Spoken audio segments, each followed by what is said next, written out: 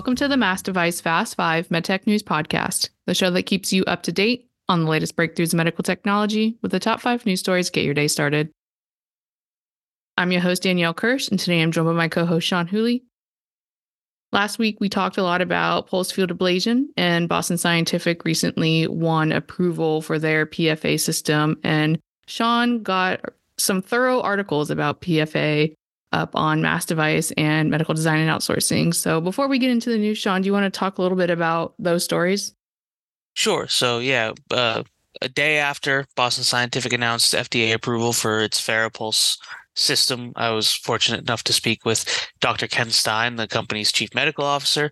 We had a long conversation around everything surrounding Farapulse and pulse field ablation. So split it into 2 stories. One on MassDevice is a little bit more business focused, talking about, the product, the launch, the fact that the company bought it a few years ago and what goes into development there. And then what's next, obviously. And they're certainly looking ahead already to next generations and what they can do with the technology. And then on MDO, there's a more technical look at, the catheter design and sort of what the key elements were as far as how they wanted to create this system and make it as effective and safe as possible. So 2 different stories, one on MassDevice, one on medical design and outsourcing. I highly recommend take a look at both if you can.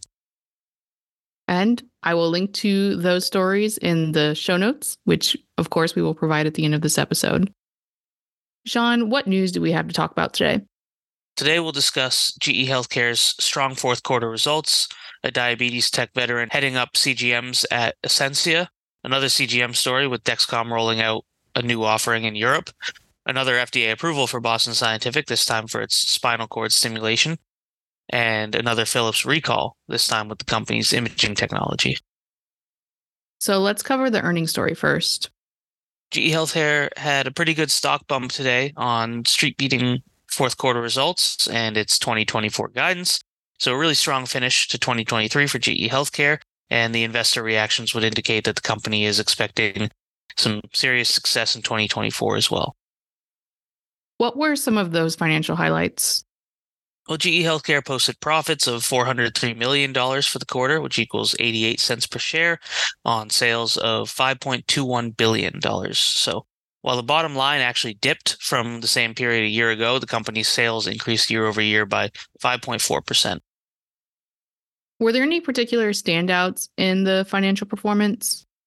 I think what excited Wall Street was the company's performance against the expectations, with adjusted EPS landing 9 cents ahead of projections, and sales also beating the forecast of $5.09 billion. So particular standout performances from GE Healthcare itself, the segments included 5% growth in patient care solutions, 4% growth in imaging, and 25% growth in pharmaceutical diagnostics. How optimistic are executives now that the company has completed its first year as a standalone company from GE? Yeah, President and CEO Peter Arduini said that the strong financial performance in that first year is a testament to the company's dedicated team and the successful execution of its precision care strategy. He said the company's made significant strides, invested over $1 billion in R&D for future growth, and bolstered its market position with strategic acquisitions while also paying down $1 billion in debt, setting a solid foundation for continued growth. He said they're heading into 2024 amid the backdrop of an improved capital equipment landscape as well. And now we have some diabetes news.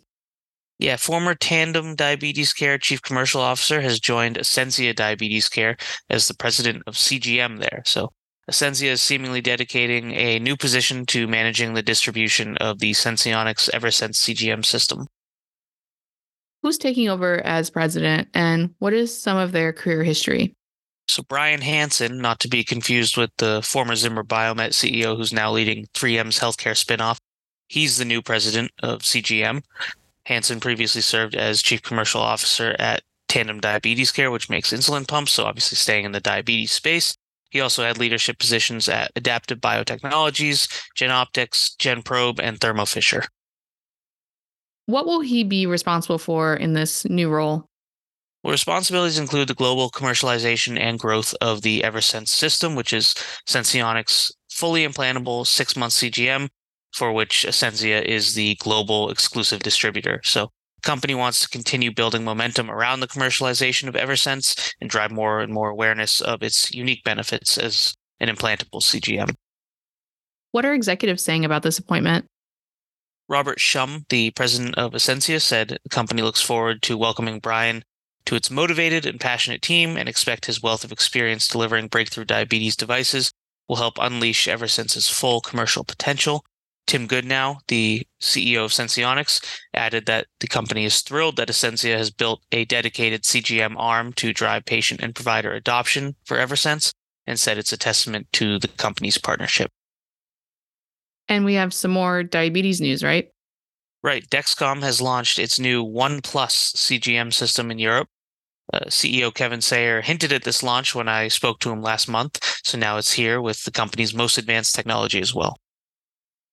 What is this new CGM system? So Dexcom ONE uses Dexcom's established sensor design, with the company incorporating feedback from users and healthcare professionals to build it. The company said this ensured an easy-to-use, highly effective CGM experience for people treating type 1 or type 2 diabetes with insulin. In addition to providing glucose readings to users, it allows them to share their data easily with up to 10 people. And like the previous generation Dexcom ONE platform without the plus there, it's just a differentiated offering using the same, hardware and software that Dexcom uses over here in the US, but it allows the company to sort of make a differentiated offering to roll out outside the US. How does it use some of Dexcom's other existing technology? So while the previous Dexcom ONE platform used the G6 CGM, this version of the platform, the ONE utilizes the latest generation G7. ONE also has certain notes at certain moments like meals, insulin administration, and sports activities like alerts, and the system replaces the traditional finger sticks to provide a clear picture of how daily choices affect glucose levels. What's the next news story that we have? The FDA expanded its approval for Boston Scientific spinal cord stimulation technology to include chronic back pain without prior back surgery. So even more people can benefit from the Boston Scientific WaveWriter technology now. What does that WaveWriter technology do? WaveWriter delivers stimulation to the spinal cord to treat pain in multiple areas, including, as mentioned, the newly approved area of chronic low back pain and leg pain in people who have not had prior back surgery, which is otherwise called non-surgical back pain. What data supported this expanded indication? Boston Scientific presented results from the SOLACE trial last month, which supported the expanded FDA indication. That included, at the primary endpoint interval, 90% of WaveWriter patients reported significant pain relief of 50% or greater without an increase in opioids. Just 8% of patients treated with conventional medical management alone reported the same level of relief. And at 1 year, 84% of patients using WaveWriter reported 50% or greater pain relief and demonstrated sustained improvement in the ability to participate in activities of daily living.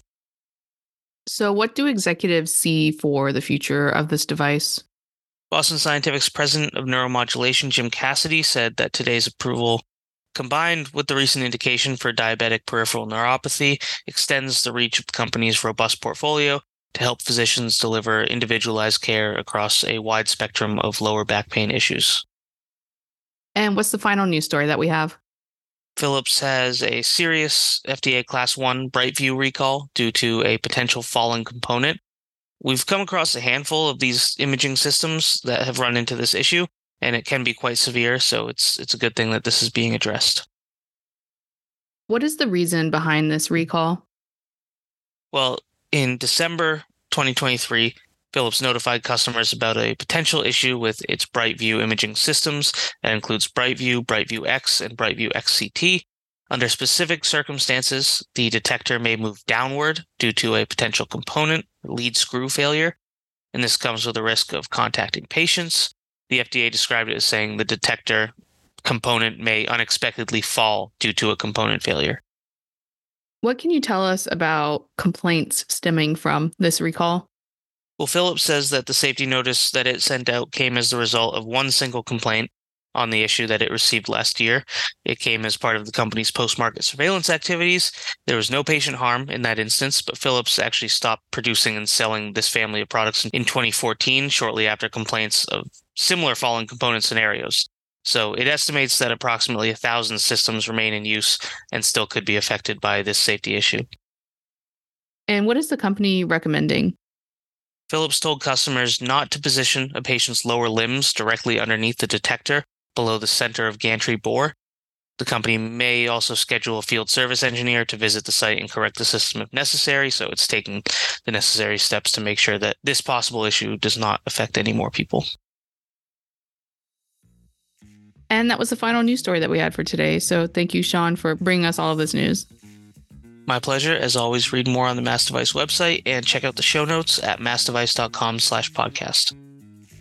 Connect with us online. I'm on LinkedIn at Danielle Kirsh, Kirsh. Let them know where they can find you, Sean. You can find me on LinkedIn, Sean, SEAN, Whooley, WHOOLEY. Subscribe to the MassDevice Fast Five wherever you listen to podcasts and share this episode. Join us tomorrow for your daily MedTech news roundup. Thank you for listening.